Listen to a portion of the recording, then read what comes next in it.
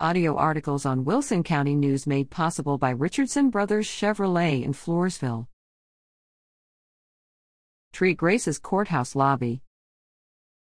There is a huge Christmas tree outside the Wilson County Courthouse in Floresville, but there's a big tree inside, too, that takes advantage of the lobby's high ceiling. The bows and garlands on the banisters also add a nice touch to the building's stairways,